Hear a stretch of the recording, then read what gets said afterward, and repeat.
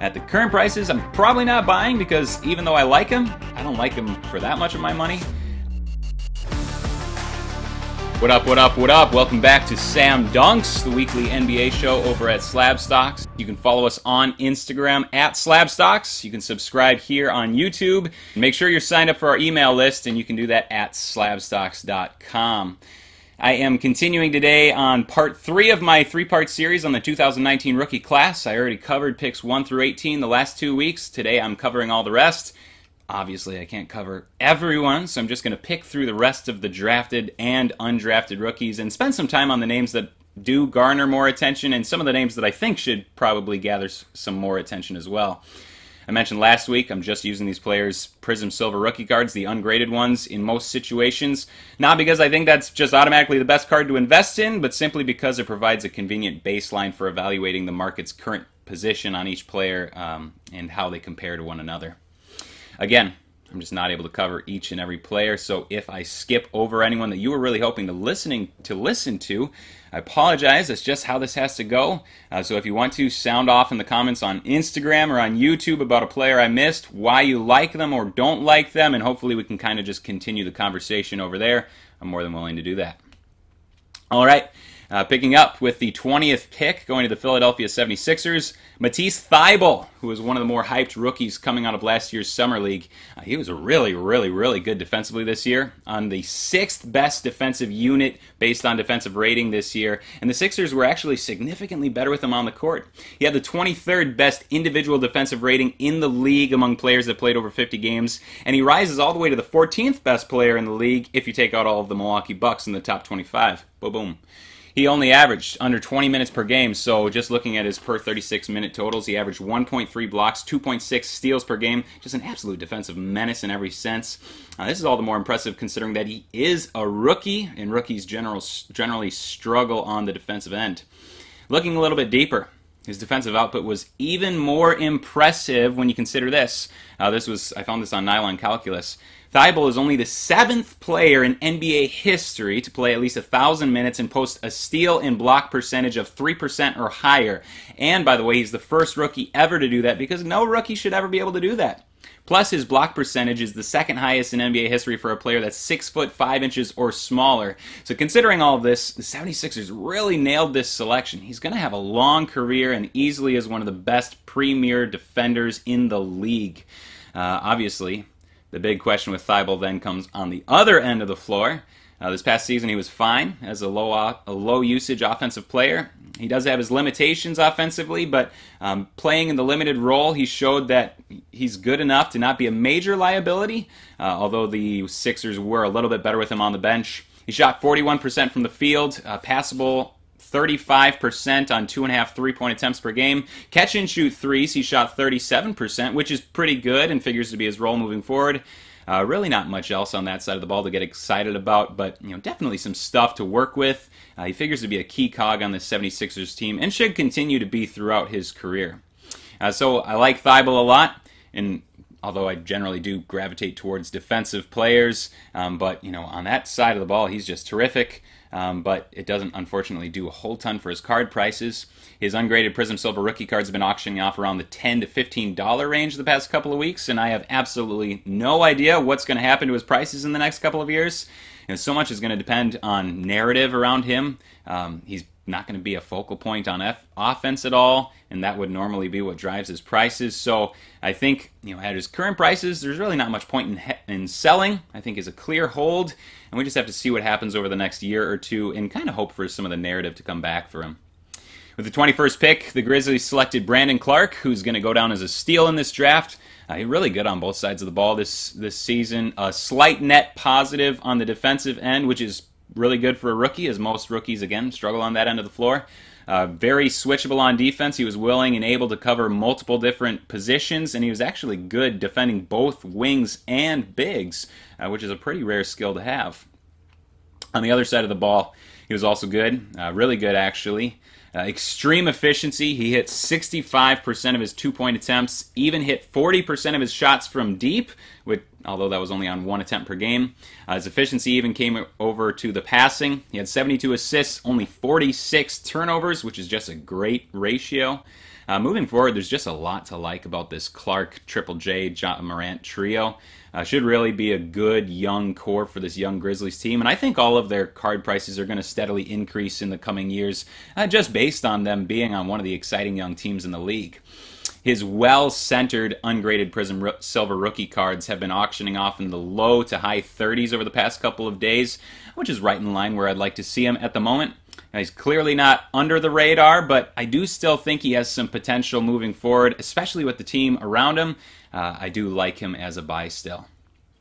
And pick number 30 to the Cleveland Cavaliers, Kevin Porter Jr.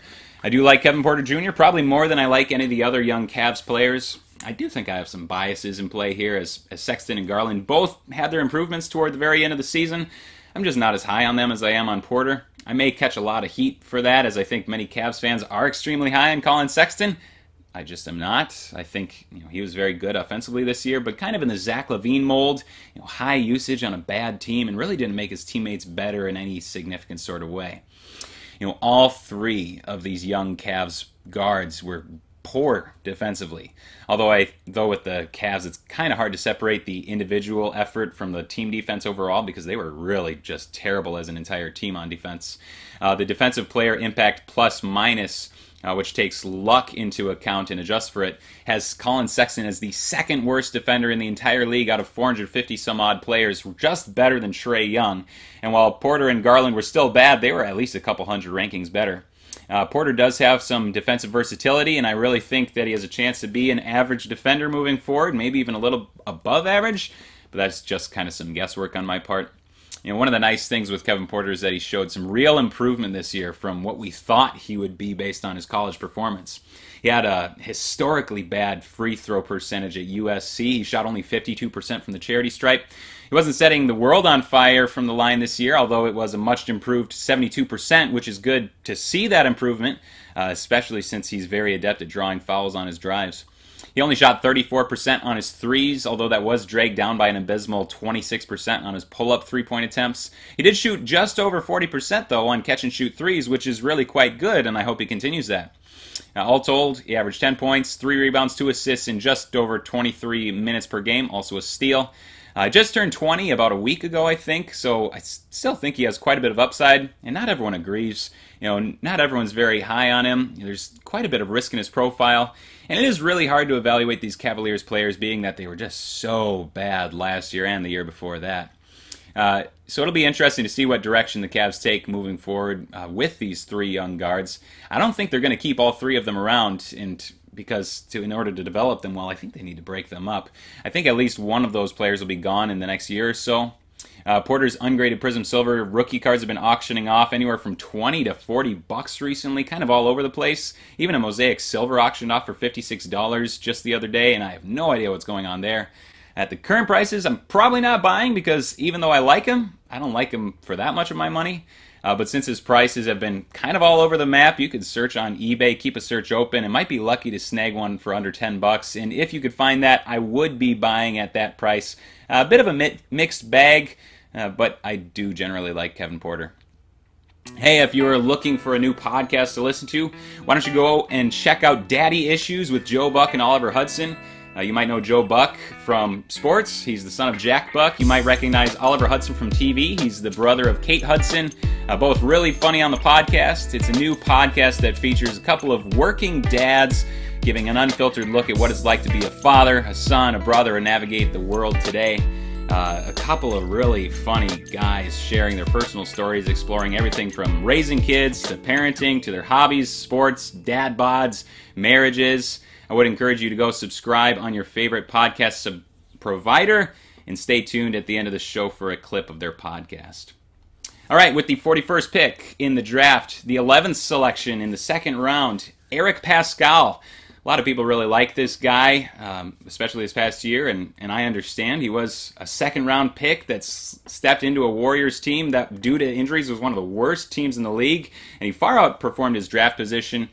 Classic example of one of these guys where just look at his counting stats, and he's a huge surprise to a lot of people. Led the team in minutes played, points, field goal attempts, and was the second in the team in rebounds. Per game averages of 14 points, 5 rebounds, 2 assists in just 28 minutes per game. So really good rookie season for a second-round pick. But once you kind of start to dig in, you really don't have to go all that deep, and it kind of goes to crumbles. Before I get there, though, I do want to talk about some of the good parts of his game. He was pretty versatile defensively. He was one of the most versatile defenders in the entire league. He actually covered 5 positions over 10% of the time, which is a super good skill to have, and I'm sure a skill that the Warriors are going to make use of moving forward. On offense, he really earned his reputation this year by playing good offense. He was good inside the arc. He shot 60% within 10 feet of the rim, which is pretty good. Ranked in the 86% in the league on post-ups. All very good things. There was a lot of bad, though. On defense, he was very versatile, but he was 91st out of 96 power forwards, according to ESPN's Defensive Real Plus Minus. Also, the Warriors were much better defensively when he was on the bench, which is pretty bad considering they had the 26th best defensive unit in the league last year. On offense, too, it wasn't that great. If you look at his shot profile, it just doesn't look like it's going to fit with what the Warriors want to do once they're all completely healthy. Nearly 14% of Pascal's possessions were used up in isolation, which doesn't sound like a whole ton, but among players that played at least 50 games, he was ISOing the 13th most frequently in the entire league. The players ahead of him include James Harden, Russell Westbrook, Siakam, Lillard, LeBron, CP3, Tatum, Giannis, and Luka. Quite clearly an upper echelon class of player that's generally afforded so many ISO opportunities. Just an FYI, if you don't know, isolation is, or an ISO play for short, it's basically just a play where an offensive player goes one-on-one with a defender and creates for himself. The Warriors are overwhelmingly opposed to ISO plays. If you remember when KD first arrived at Golden State, the fit was initially difficult because Durant just played a different style of basketball than the rest of the team. He historically relied on an ISO frequency of around 15%. Finally, in his second year, Steve Kerr freed up some more possessions for Durant and allowed him an ISO of 15.5% of the time. The final season in Golden State was just a tick up from that. Outside of Boogie Cousins, though, there have been no Warriors over the past 5 seasons that ranked in the top 50 players in frequency of isolation plays.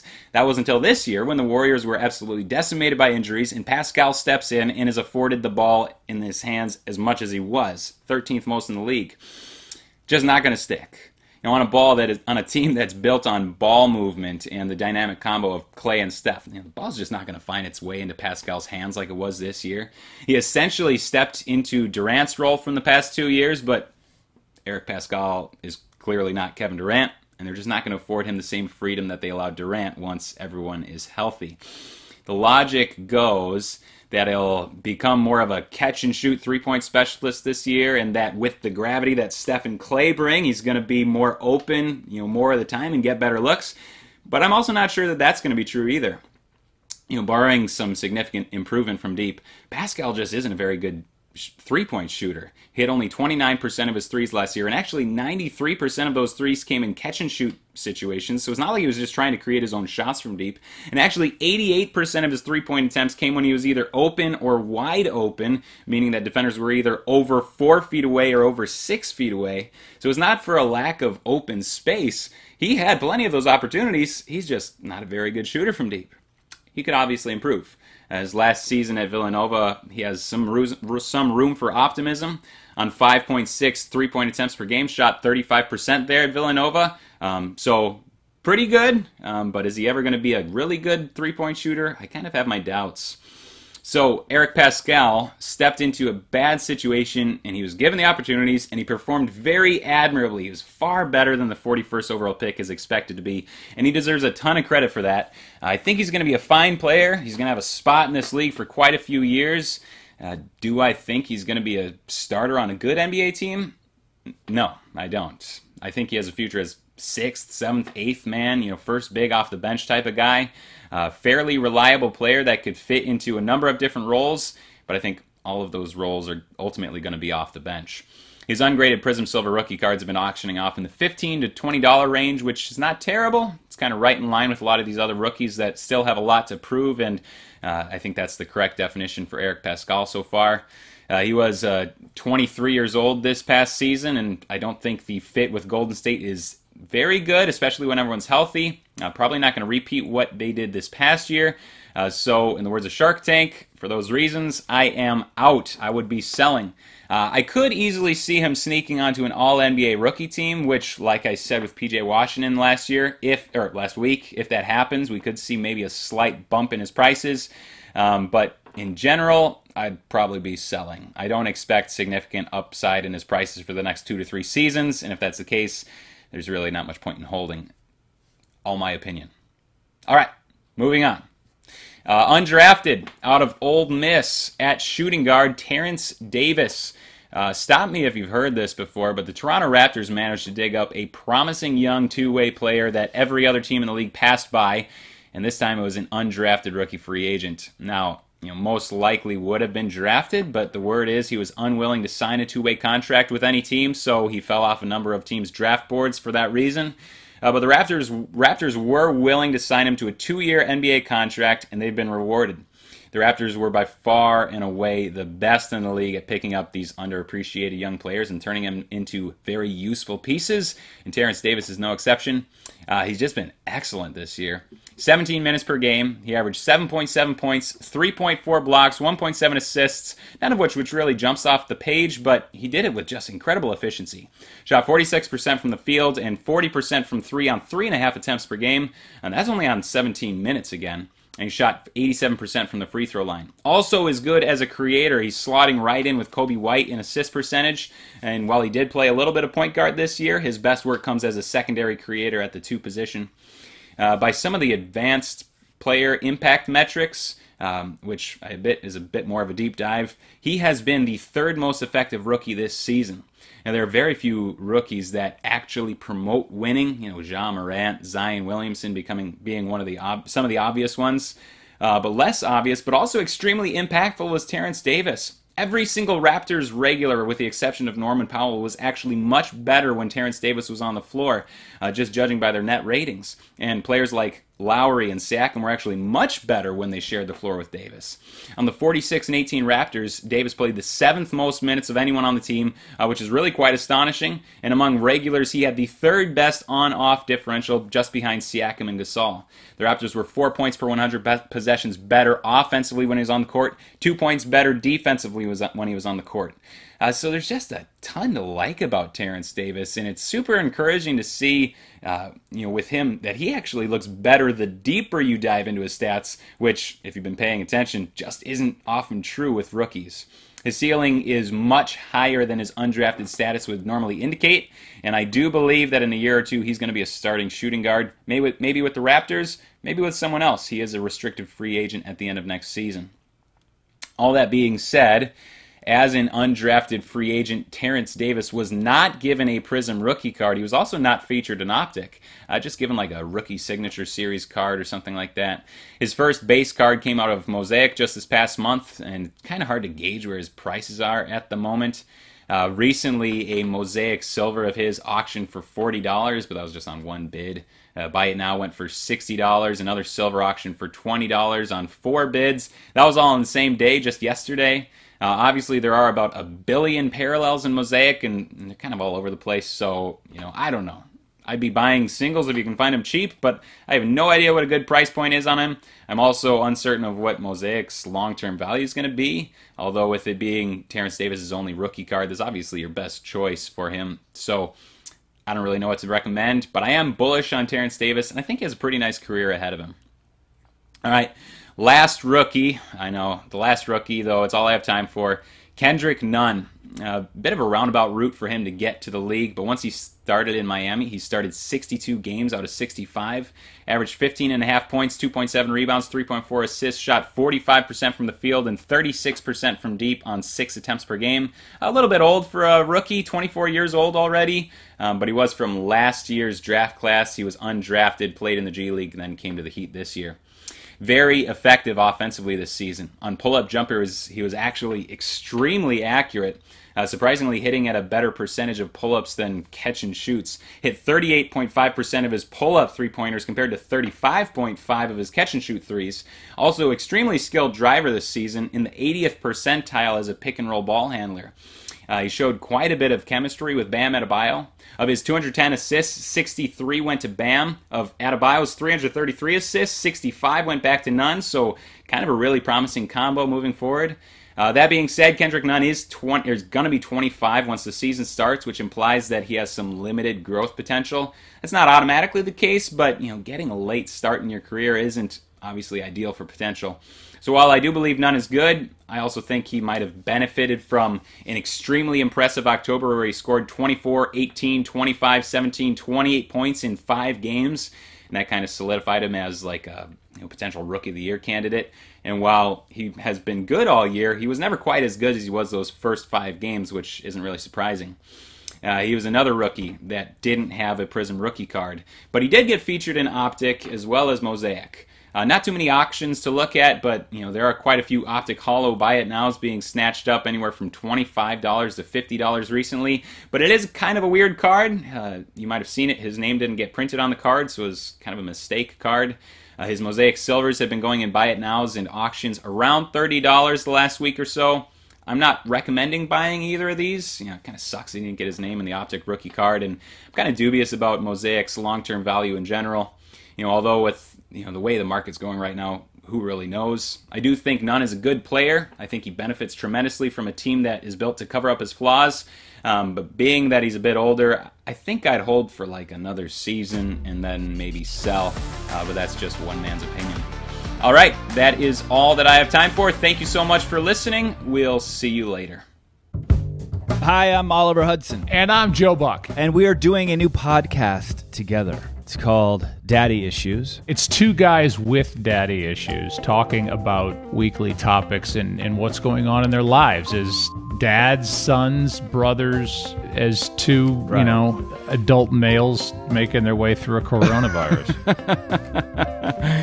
Click on the link in the show description or subscribe in Apple Podcasts or wherever you get your podcasts.